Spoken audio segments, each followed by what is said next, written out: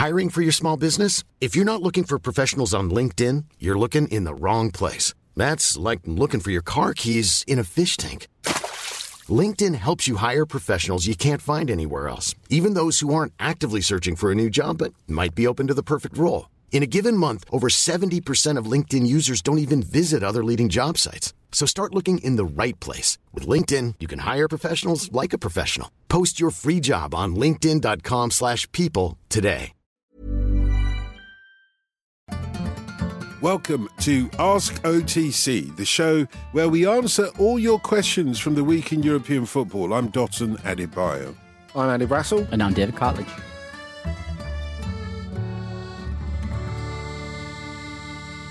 This question straight in from Rich. Always good to get a question which references earlier conversations that we've had on OTC and Ask OTC. This is from Rich. After hearing about how well run Real Sociedad are last week, who are the best run clubs on the continent? David, should we start with you? Real Sociedad is the standard. Yeah, Real Sociedad would have been my pick here. But I think looking elsewhere, and funnily enough, we discussed them on a main episode of On the Continent. I think Sassuolo were up there. And also, I'm going to go for Atalanta. Because I think, look, the idea of the premise of a well-run club, I think you have to have a good league finishes. They narrowly missed out on the Champions League last year. And if you look at their sales and their incomings as well, there's a great balance there. They bring in incredibly huge fees for talent that they develop in-house. They identify talent from all around Europe, bring it in, develop it, they sell it on at quite a high price. And we just need to look at two deals that they sold when they sold players to Man United, in Amad Diallo and Rasmus Højlund in the past summer. Now, I think that is what a good club is in terms of how they never overexert themselves in the transfer market. They never do. You never see them doing a stupid deal. And they're always performing at a high level in the league as well. So that's what a relevant club is to me. Yeah, Andy, how would you define a well-run club? And it's a good job that we're talking about clubs on the continent, so you don't have to mention AFC Wimbledon. Well, I think, they're not on the continent, are they? There's no way around that. I think when you look for a well-run club, you look at consistent strategy. And that's something that I think we've gradually had to get used to in English football. The idea that a head coach is a head coach and you don't really have this sort of old-style manager anymore. We've moved a little bit away from that nomenclature because before, the manager did everything. The idea of a sporting director was treated with suspicion and disdain. But the fact is, if you pin everything from style of play, philosophy, recruitment onto one guy, that's too much. It's impossible, especially given the layers and the complexities of transfer nowadays. And of course, the cost of everything. So if you have a manager, in inverted commas, who is the guy who also coaches and picks the team and sits on the sideline, who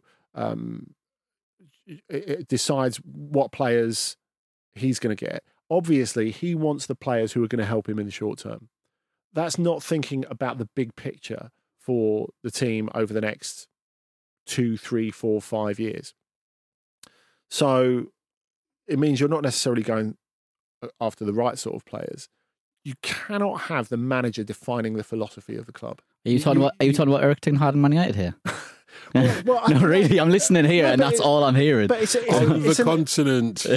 He was once, of course. But of course, that you've made a great point because both of you, because Ten Hag at United and Ten Hag at Ajax are two totally different things.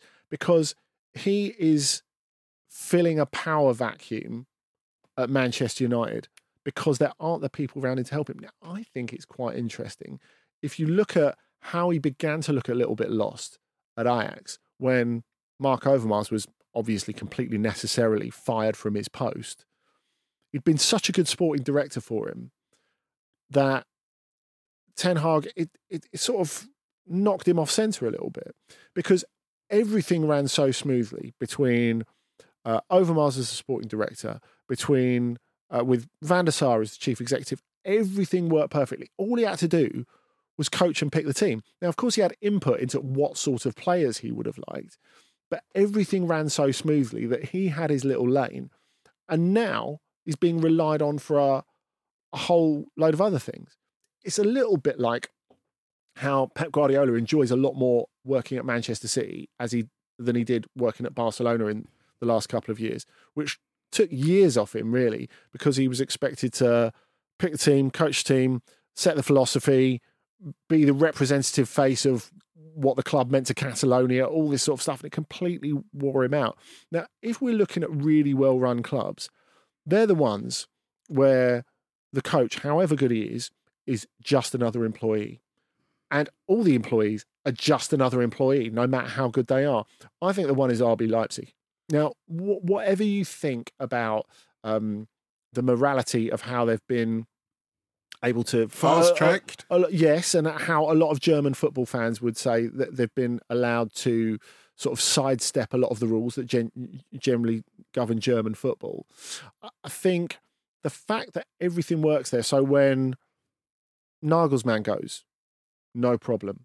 When things go wrong on the pitch and they have to fire Domenico Tedesco, okay, Marco Rose will get someone in who fits our philosophy, not a coach who happens to be available, but a coach who fits our philosophy and understands how things work. When they have to get rid of a sporting director at short notice, when they have that fallout with Max Ebel, that's fine. When they have a surprising exodus this summer, because of course they're very good at recruiting, coaching young players and developing them and all this sort of stuff. But this summer they never expected to lose like their 4 best players out of their team. But, you know, they got an offer that was so huge for Joško Gvardiol, they couldn't do anything about it. They didn't imagine anyone touching Szoboszlai's clause, but Liverpool did, so they didn't have an option to keep him. And they rode that out. And I saw them on the first day of the season, well, before the first day of the season in the German Super Cup against Bayern, and they were just phenomenal. Bayern looked like a team of strangers, and they, with their 4 best players from last season gone, looked completely well-oiled. And what they are on the pitch reflects what they are off the pitch. Still got some major clubs, I think, spending beyond their means, shall we say. But there are some really, really great examples, and it's nice to see as well, because I think the Premier League have been late to cotton onto this, and it's been down to 2 clubs that were promoted within the last decade in Brentford and Brighton to show how to do it. And it's quite similar to lots of models that have been on the continent for years. This question from Michael: is André Villas-Boas going to be the next president of Porto, Andy? He's going to go through the 7 circles of hell to get there if he wants to. Only 7. It's difficult. It's really difficult because this has been an ambition of André Villas-Boas for a long time now. Now, he stepped back from frontline coaching a while ago. Now, he always had this plan, didn't he, that he was going to pack in coaching fairly early. He talked about going off to do the Paris to Dakar rally, which he did a bit of until his car broke down and all that sort of stuff. He didn't quite hit all the leagues that he was going to hit, but he definitely always had in mind that he wasn't going to be a coach until he was like 60 or whatever. Now, he always maintained, even though it was a relatively acrimonious departure from Porto for Chelsea, he mended those fences pretty quickly because he always felt, this is my city, my club, I'm going to end up back there at some point. Now, a lot of people assumed it would be as the head coach. Now, it's been clear for a few years now that his ambition has been to be president. But what have you got to move to get there? The immovable object. The king. According to Porto's Ultra Capo, he's saying the kings. To get through, to be the king, you have to get through us. That's what they have said about this. That's exactly it. Now, he said, we didn't have anything to do with the attack on your house this week, which is awful. Like his house was graffitied. Someone who works with him was attacked and their car stolen. It's just awful, really. And, you know, there has been a campaign of intimidation by pro Jorge Nuno Pinto da Costa, and Pinto da Costa has been president of Porto since the mid-80s, like 40 years, basically. Quite remarkable, isn't it, that length of a reign? Yeah, I mean, especially since Jean-Michel Aulas has left Lyon this year, who was there for 37, I think. So it's like... And he left somewhat reluctantly as well, didn't he? He definitely did, yeah. But Pinto da Costa is in a different model because no one's going to... Is a member-owned club. No one's going to buy the club and boot him out, basically. So it's difficult because you saw that with the reception that the Lyon fans gave Aulas and the way that similar sections of their ultras groups actually continue to deify him, despite the fact he did a bloody awful job for the last couple of years. And I think a lot of there is an increasing amount of Porto fans who look at Pinto da Costa and think, like financially, we're in a mess, and we have been for a long time. They've had a lot of trouble with FFP. We still pump them up as a team that's great, a club that's great at developing and selling players. Well, they're not anymore.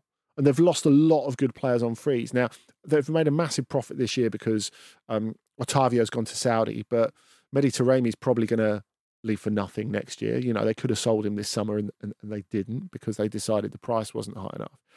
And, you know, there are increasing amounts of Porto fans who've said, look, we're really grateful for what Pinto da Costa has done, but things have changed and the club is not running right. And it's not running as efficiently as, say, Benfica, who had a major presidential change going back a couple of years when Rui Costa came in.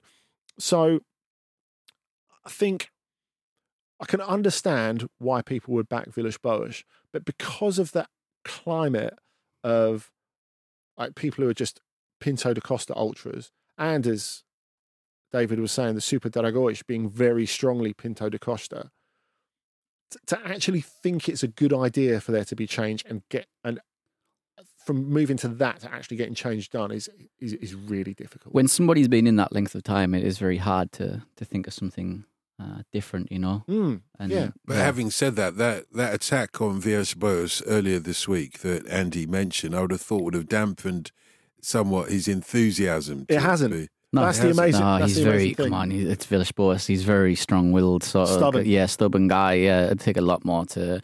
And he's got support in some areas as well. I noticed that legendary Jorge Costa has come out and supported him as well. So that's a big figure in terms of ex-Porto players, I think, to have behind you. Yeah, and just to keep the consistency, that's got to be Jorge Costa. You know, just trying to. My bad. You're welcome. Obrigado. Obrigado to you and all.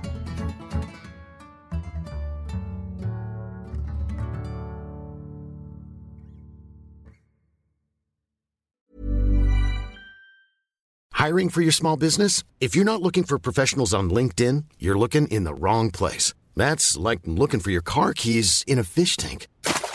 LinkedIn helps you hire professionals you can't find anywhere else, even those who aren't actively searching for a new job but might be open to the perfect role. In a given month, over 70% of LinkedIn users don't even visit other leading job sites. So start looking in the right place. With LinkedIn, you can hire professionals like a professional. Post your free job on linkedin.com/people today.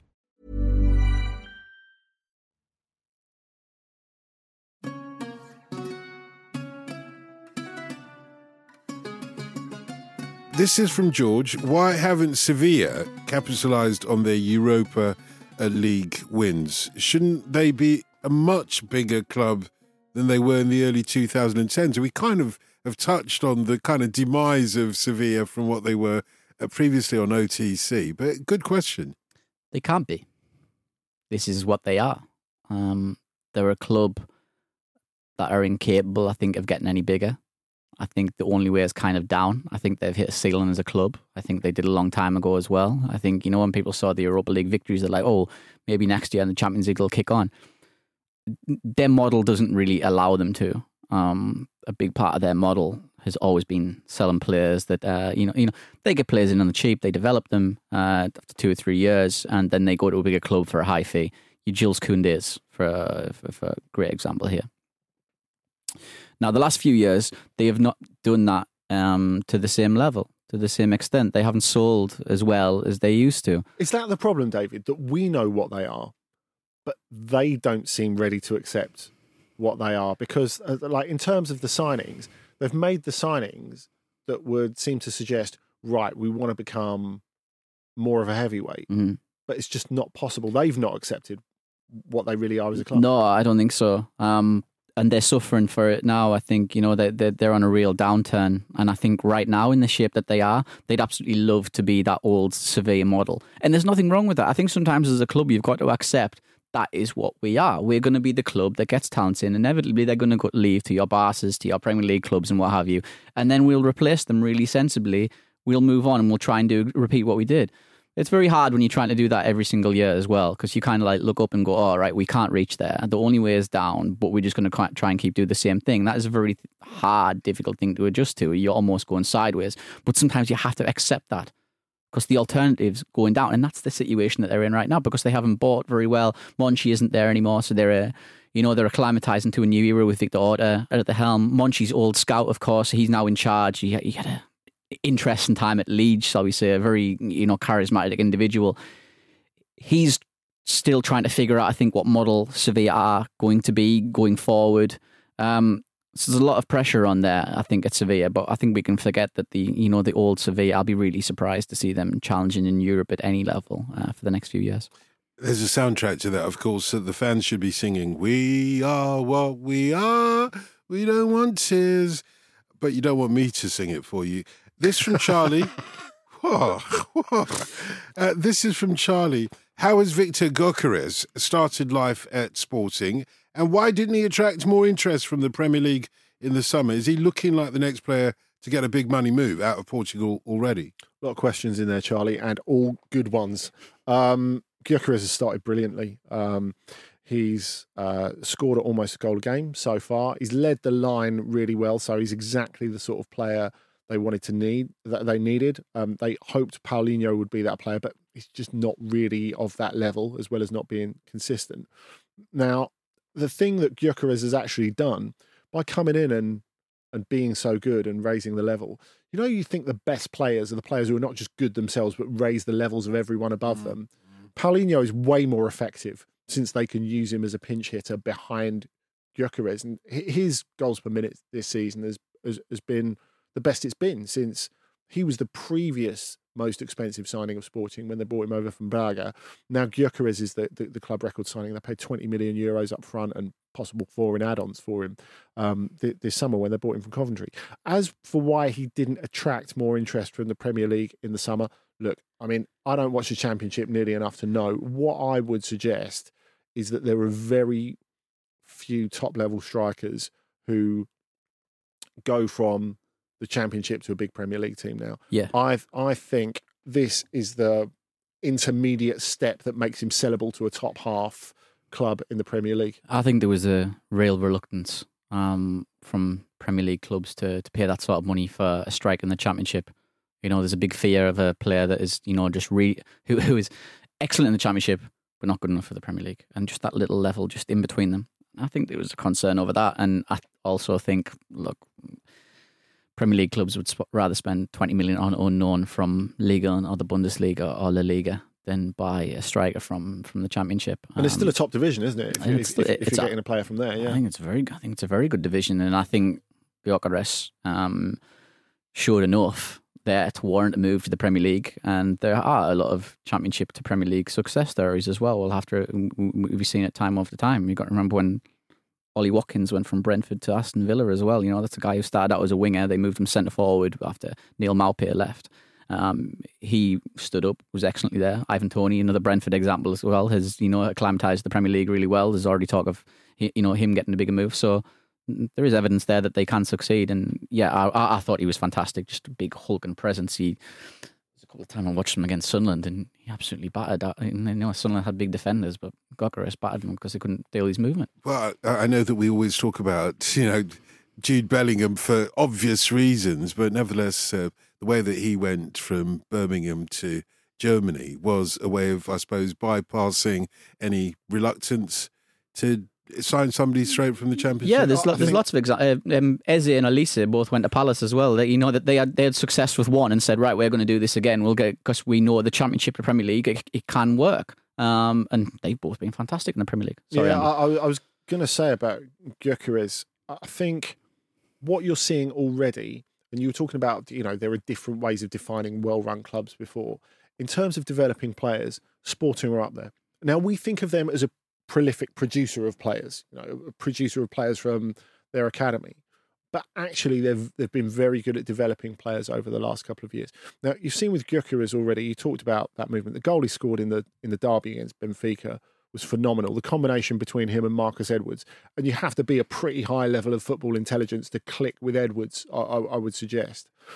But also, if you look at Marcus Edwards himself, they took him from Guimarães, where he was good there, but you were getting maybe one great game from him every 4 or 5 weeks. You were seeing flashes of what he's capable of. They gradually worked him into the team. They didn't stick him in the 11 straight away. And now, if he's not the best player in the league, Edwards, he's not far off. He's one of the very best in the league, and I feel that a Premier League team will come and buy him at some point. You look at Pedro Gonçalves, Pot, who came across from Famalicão, and so did Lagarde as well. Yes, Lagarde came from Famalicão. Yeah, that's right. And that they developed him and sold him on for an absolute fortune to PSG. Pedro Gonçalves will go for a lot of money. I think at the beginning people didn't really know what kind of player he was because he was like this de facto replacement for Bruno Fernandes. He's less of a driver of the team, but he's actually a little bit more technical. So I think he is a player who money probably dictates that he will end up in the Premier League. In an ideal world, I think he would be a great fit for a La Liga team. Final one from Francesco. Why can't Italy produce a striker? All the promising ones seem to disappear into obscurity or just fail to hit high standards of the past. Destro, Pellegrini, Keane, Scamacca, Immobile, to name a few. And just on that note, Immobile is the only Italian to end up as Serie A top scorer since Luca Toni in 2015. And we remember him, don't we? Yeah, look, I think there's 2 factors here. I think, and this goes across football, across Europe as well. I don't think many people want to be a striker these days. I don't think many people want to be a number 9 these days. I think if you're a kid coming through, you want to be a winger or maybe an attacking midfielder, set midfielder, even a fullback. I just don't think many people want to be strikers. And I think in Italy as well, I think still, and I still think there's a style of football that exists in Serie A as well, where a certain striker will come through and it's very hard for them. I think they can cope in Italy. We've seen Scamacca was very good in Italy in the more modern type as well. He's a big striker, but he's also very technical as well. Immobile as well has done well, but it's very hard for them, I think, to come out of those countries, to come out of Italy and then do it elsewhere because of how Serie A's style is still. Scamacca's very atypical as well, isn't he? I mean, he's definitely the striker that Italy need. We've seen that when he's at his best. If he has a good season for Atalanta, that makes a massive difference to how well they can do in the Euros, despite being drawn in pot 4, which is obviously a bit of an impediment. But I think if you look at the sort of player he is, as David says, because Italy's key players, whether it's Chiesa, Berardi, they're the wide forwards. Really, what you need is someone who's not just a goal scorer like Immobile, and he's been brilliant for Lazio. He's one of the modern Serie A greats. There's no question about that. Lazio's top scorer of all time. But does he fit that system? Probably not, to be honest. They don't need that running in behind striker. They need that conduit who Chiesa, who is their best player, can play off. That's what they need. Now, some of these other strikers that Francesco's listed, I don't think Destro was ever particularly top level. I think he was good, but not. He was good he's good at a certain level. Yeah, not elite. Young level. I think he was good. He was somebody who bossed youth levels, but that obviously that doesn't always translate to the top level. Yeah, and I think Pellegrini and Keane are on the same page, really, aren't they? Very promising when they were young. I think with Keane particularly made some poor transfers. I think which didn't really help him out. But again, not a striker. Not a striker in the traditional sense. Again, he's just somewhere half in between. And this is what my point about a player not wanting to be. I know we've got the Scandinavian boys, Højlund, Haaland. They're absolutely loving being these pure thoroughbred number 9s. How can youngsters not want to be strikers? That was the fun of playing football. We had to fight people off. It's about not being not a particular type of striker, I think. And Pellegrini's quite a good example of that, because you look at him, even from when he was a kid, he was really well built. Remember he made his debut when he nearly ruined Francesco Totti's farewell in one of his first games. He made that debut for Cagliari at Roma. And even when he was 15, 16, he's built like a wardrobe. But when you are that size, I mean, it sort of, I think, made coaches look at him and try to develop him into a player he wasn't, because he was always that. He was always a more technical sort of striker who's pretty good on the ball. And then, of course, you've got to manage that body of that size when you're still growing. And if you look at the injuries that he's mounted up, you know, big clubs have looked at him. You think he went off to Monaco for a lot of money. Big clubs have looked at him and thought, this is a guy that we can get something out of. There's real ability here. But unfortunately, I think because he's been miscast and because he's struggled to cope with the sort of body shape he is, it's been very hard to make that potential into actual, real, a top player. Well, that's it for today. Thank you for listening to Ask OTC. Andy will be back on Monday alongside Nicky Bandini for a special edition of OTC Reacts following Inter versus Juventus. And David will then be joining Andy and I again next Thursday. And if you'd like to ask a question, you can contact us at any time at Radio Dawson, at Andy Brassel, at David Jacka, and at OTC Pod. Or you can email us otc@footballramble.com.